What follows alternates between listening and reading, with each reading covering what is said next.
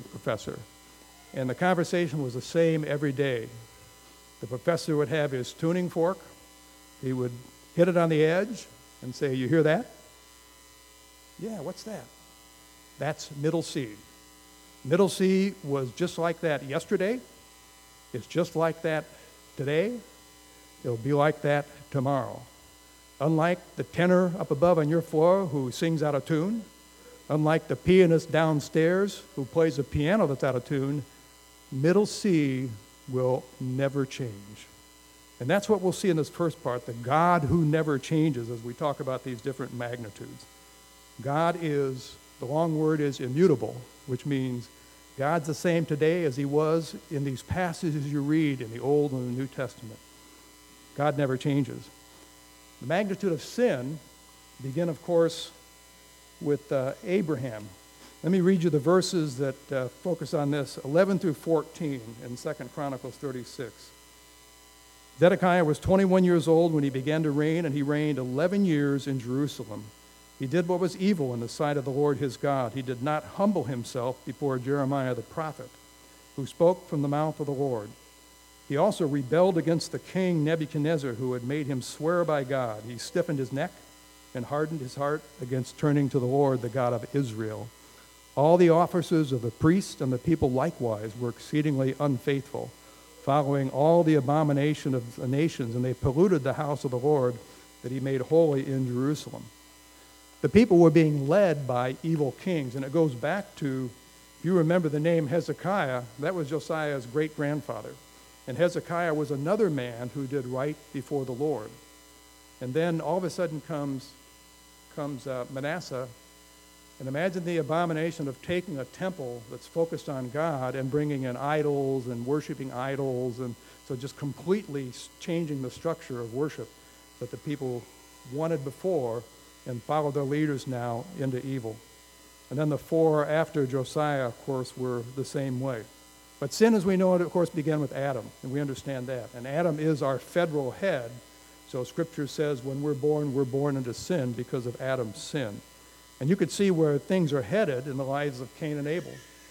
And then very quickly after that, Cain killed Abel because his sacrifice wasn't honored the way Abel's was. He had the fruit of the ground, and Abel had a blood sacrifice. We see much the same thing as we work our way through Scripture with the golden calf. Remember that when Moses is up in the mountain and Aaron's down below, and the people basically say, we need to see something that we can worship. I mean, this having a God but we can't see him isn't working too well for us. So Aaron fashioned one. Remember what he said to Moses when Moses came down. He blamed it on the people. It was the people who did it. But they sinned greatly in that time period. Exodus 32, 7 through 8 says, "And the Lord said to Moses, Go down, for your people, whom you brought up out of the land of Egypt, have corrupted themselves." Notice God's terminology here. Moses is in charge, and he says to Moses, "Go down, for your people who have corrupted themselves. They have turned aside quickly out of the way that I commanded them. They have made themselves a golden calf and have worshipped it and sacrificed to it and said, These are your gods, O Israel, who brought you up out of the land of Egypt." And what a change for the people of Israel to have the king of Egypt come into their land and take over. I mean, they had left Egypt through the guidance of the Lord and were taken into the land by the Lord. And now here comes the king of Egypt, changes the name of their king, and takes over their land. What a change for them, too.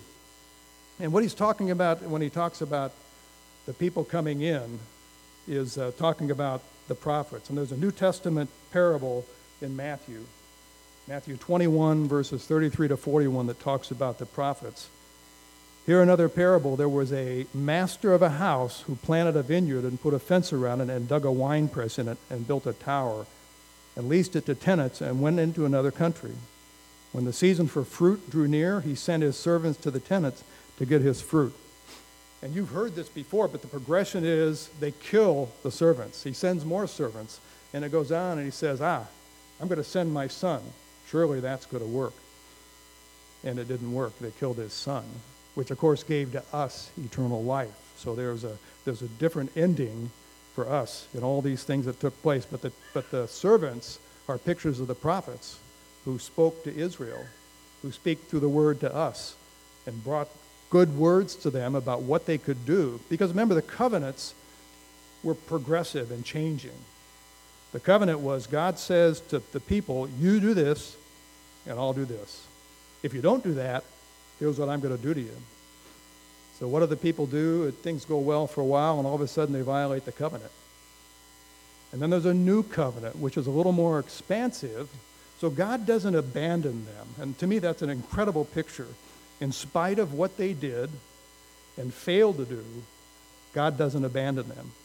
And these covenants point the way to the covenant of the New Testament that we're under today, which is, okay, I'm doing it all for you. Okay, I'm sending my son as a sacrifice. And then after that, I'm giving you the Holy Spirit. So that's what the voices of the prophets were pointing to. Tim Keller used to preach at a church in Manhattan called Redeemer. And Keller wrote the book Prodigal God, which we used a few years back in Sunday school classes. I think we still have copies of it in the bookstore. But Keller says this. Now think of this in your own life. The gospel is this. We are more sinful and flawed in ourselves than we ever dared believe. Yet at the very same time, we are more loved and accepted in Jesus Christ than we ever dared hope. And yet, in spite of our sin, what we can cling to is the grace of God. I usually talk about those definitions, and I haven't for a long time, but remember, grace means I get what I don't deserve, which is salvation. I don't deserve salvation. I deserve the wrath of God, which Christ took for me. So grace is I get what I don't deserve. Mercy is I don't get what I do deserve. So God's that picture of both grace and mercy, giving me what I don't deserve, and Christ's sacrifice takes the place of me so I don't get what I do deserve, which is God's wrath. Like I said, the covenants of God show the persistence of God. So this is the magnitude of God's persistence and grace we're talking about. Listen to verse 15 again in 2 Chronicles 36. The Lord, the God of their fathers, sent persistently to them by his messengers because he had compassion on his people and on his dwelling place. God had compassion on his people and has compassion today on us. What about this persistence and grace? How do we see it in other places in the Word? A story I love to read is the story of Rahab. And remember when they went into the land, there's a city, Jericho, that they're going to spy out. And so the two spies were probably going to be killed for sure, but they had to hide out someplace. So they hid on Rahab's roof, as I recall, under bundles of flax. So she hid them. She kept them away from the authorities, and they got away and went back and made their report about the city of Jericho. And she was told, look, when we come back, we want you to hang this in the window, and anybody who's here with you will be protected because of what you've done for us. Remember Rahab's job, in quotes? She was a prostitute, according to Scripture. Another one of God's people, because she became a woman of faith that God redeemed. So Rahab sheltered the spies. And another thing that's important to me is when you look at the genealogy of Christ, there are two of them in the New Testament spelled out. Rahab was the mother of Boaz, who's in the genealogy. Remember Boaz in the book of Ruth? And all of a sudden, here's this link in the genealogy that God fills in an incredibly improbable way. Who would have thought that God would pull a prostitute into the line? But for us, too, it's all about forgiveness, isn't it? It's all about forgiveness. I am not what I used to be. I am what God is making me into as he changes my life. Rahab. And how can we talk about God's persistence and grace without talking about David? David, the incredibly sinful king who coveted and had sex with Bathsheba, made sure Bathsheba's husband went into the part of the battle where he'd be killed. I mean, this was King David. What was the label for King David that we read? He was a man after God's own heart. A man after God's own heart. And Psalm 51 is that incredible psalm of David's forgiveness, David asking for God's forgiveness. And that's the key. When I sin, I need to confess. Now, as a believer, my sin is forgiven, right? Past, present, and future. But my sin today impacts my relationship with God. So I need to confess it. I need to get my relationship back the way it needs to be. Same thing with your kids or your wife. Not that I ever do anything wrong with Diana, but when that might happen, I have to confess it and ask for forgiveness in that. And that's been a pattern that serves well, and hopefully has served you well too over the years. And then there's a story in the New Testament that I love because you may have heard me label Peter this way before, but Peter to me was, at this time, the disciple, became the apostle that I like to talk about as the ready, fire, aim apostle. You know, Peter was just all energy, all get up and go, jump out of the boat, try and get there and get through the water, and I'm not gonna deny you, Jesus. And after that happened, it talks about him weeping bitterly because he knew what he'd done. So Peter was energetic and just needed to be channeled by the indwelling Holy Spirit, which we read about when we get to the book of Acts. You know, the Holy Spirit, remember, for you and me too, is that other comforter that Jesus told them would come. And the other comforter in the original languages, the way it refers to it is, I'm going to send you somebody who's just like me. You've benefited from me. You've enjoyed me teaching. You've enjoyed me being with you. The Holy Spirit will come and dwell within you. And he's just like me. He'll do those things that I did. He'll help us understand Scripture. He'll convict us of sin. He'll do all those things that Jesus did with the disciples, and we have him dwelling within us. Remember, Keller said that God's grace is greater than you could have imagined.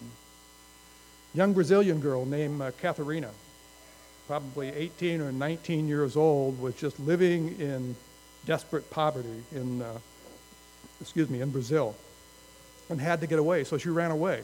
You know, her bed in that time was just a mat on the floor, and she thought surely she can do better in the city. So she went to Rio de Janeiro, and her mother was distraught, and Maria said, I've got to go find her because I know what happens with a young girl in the city who has no money.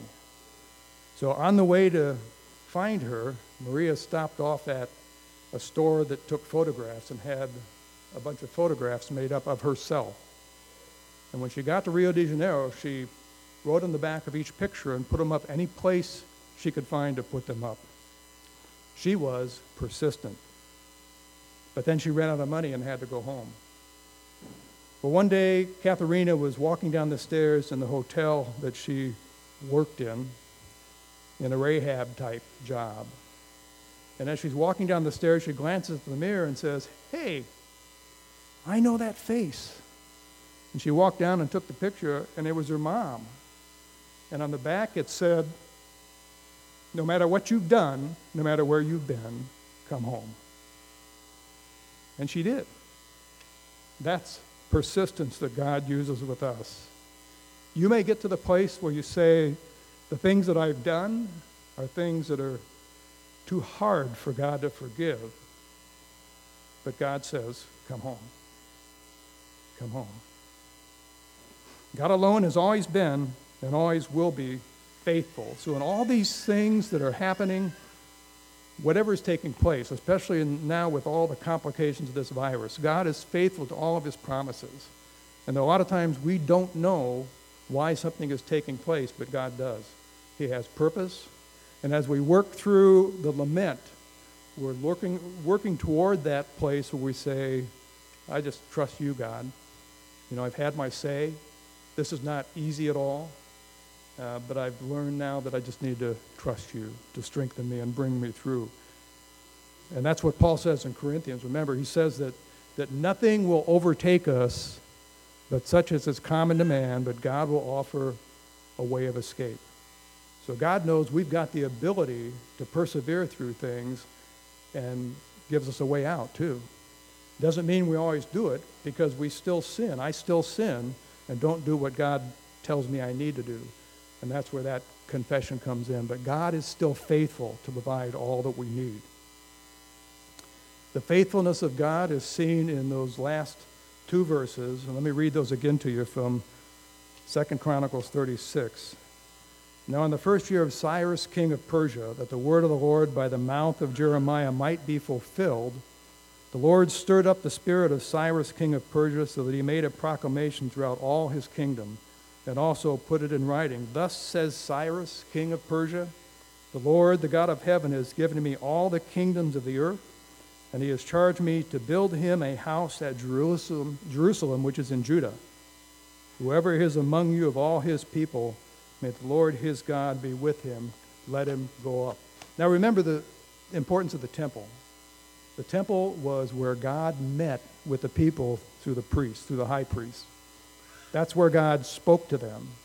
You know, we've got the Bible today that God speaks to us through, but in those days it was directly through the high priest, which is why at the time of the crucifixion of Christ, the veil was rent from top to bottom, because that dynamic then changed.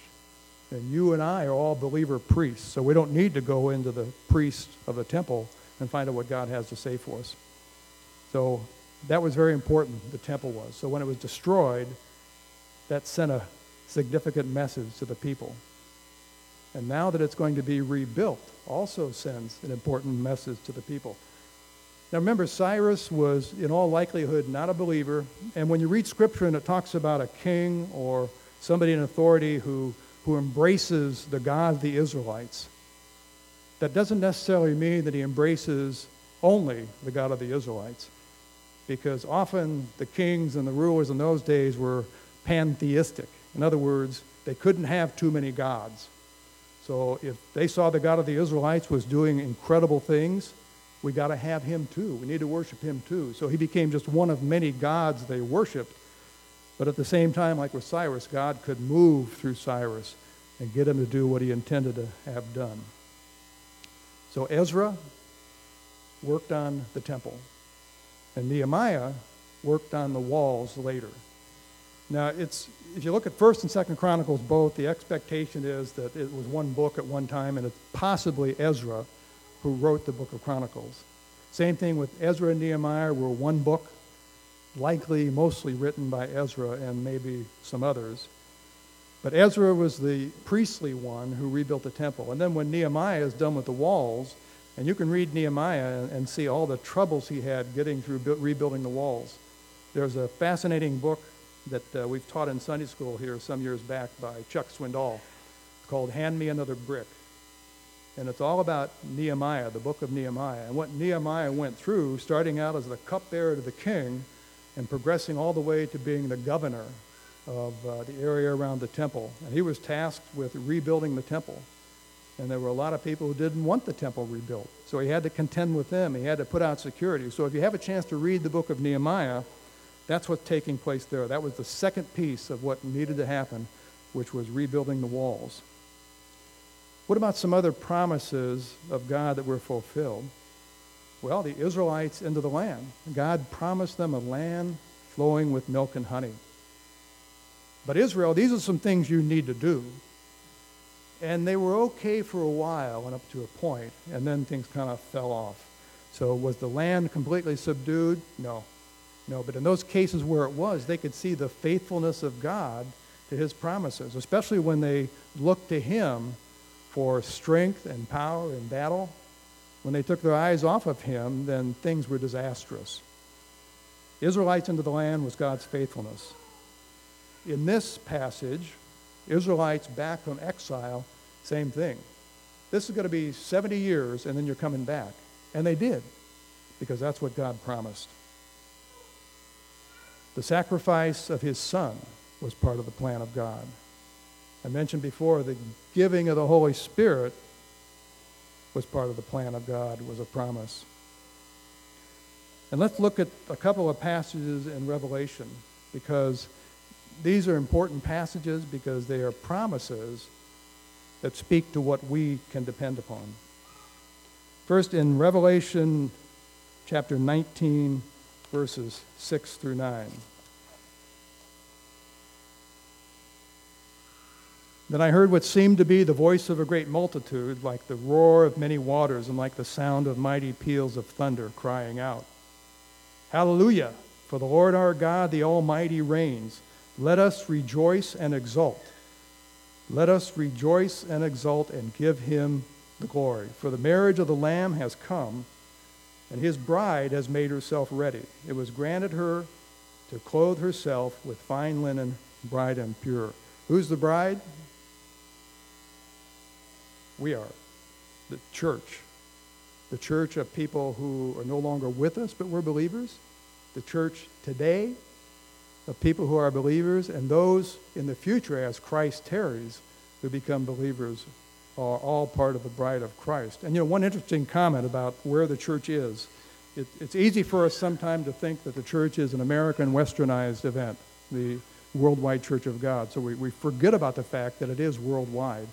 Those of you who have had an opportunity to travel internationally might have a different perspective on that.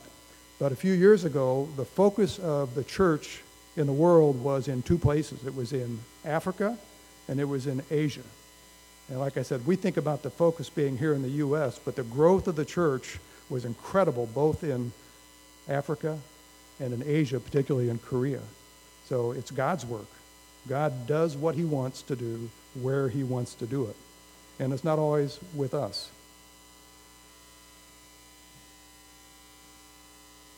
And the angel said to me, this is verse 9, the angel said to me, write this, blessed are those who are invited to the marriage supper of the Lamb. And he said to me, these are the true words of God. Your invitation came with your changing or you being called to be a believer.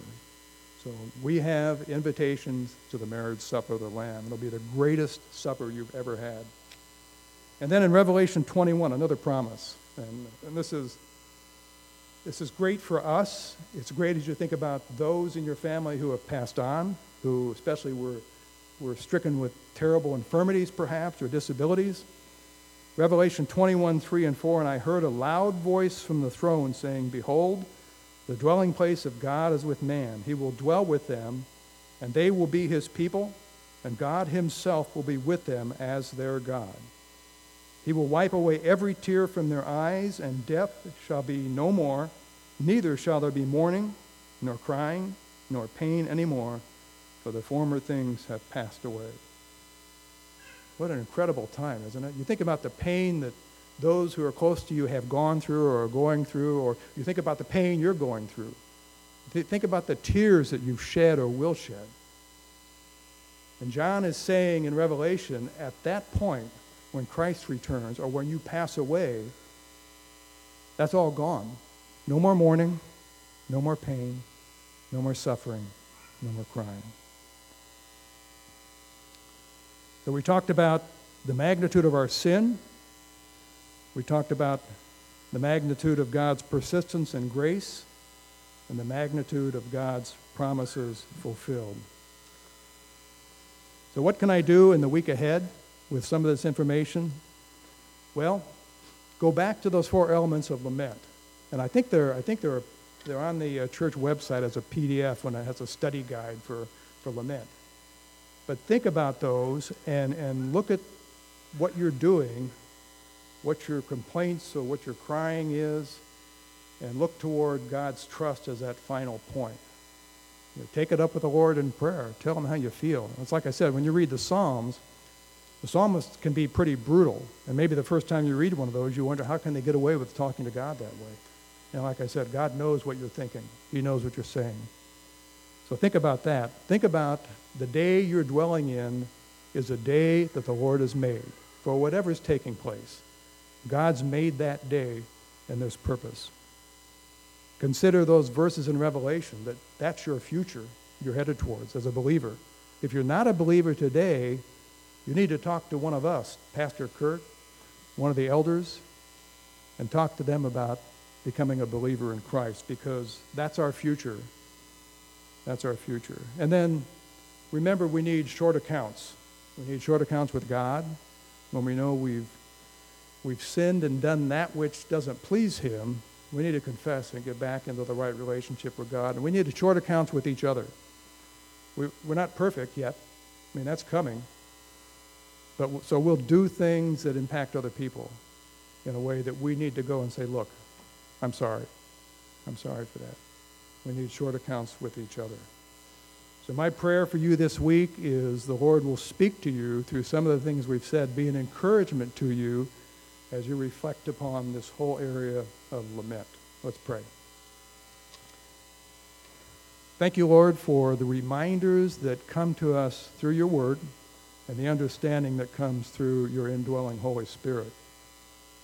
We love you, Lord. We love you. And we trust that all you have for us is that which is good for us ultimately. We know it tests us. We know it changes us, but you're changing us in ways that we need to be conformed to your image. Help us to have persistence ourselves in where we're headed and what we're doing. Thank you for those who are participating with the music, and may we be blessed through it this morning and all that we sing and reflect upon. In Jesus' name, amen.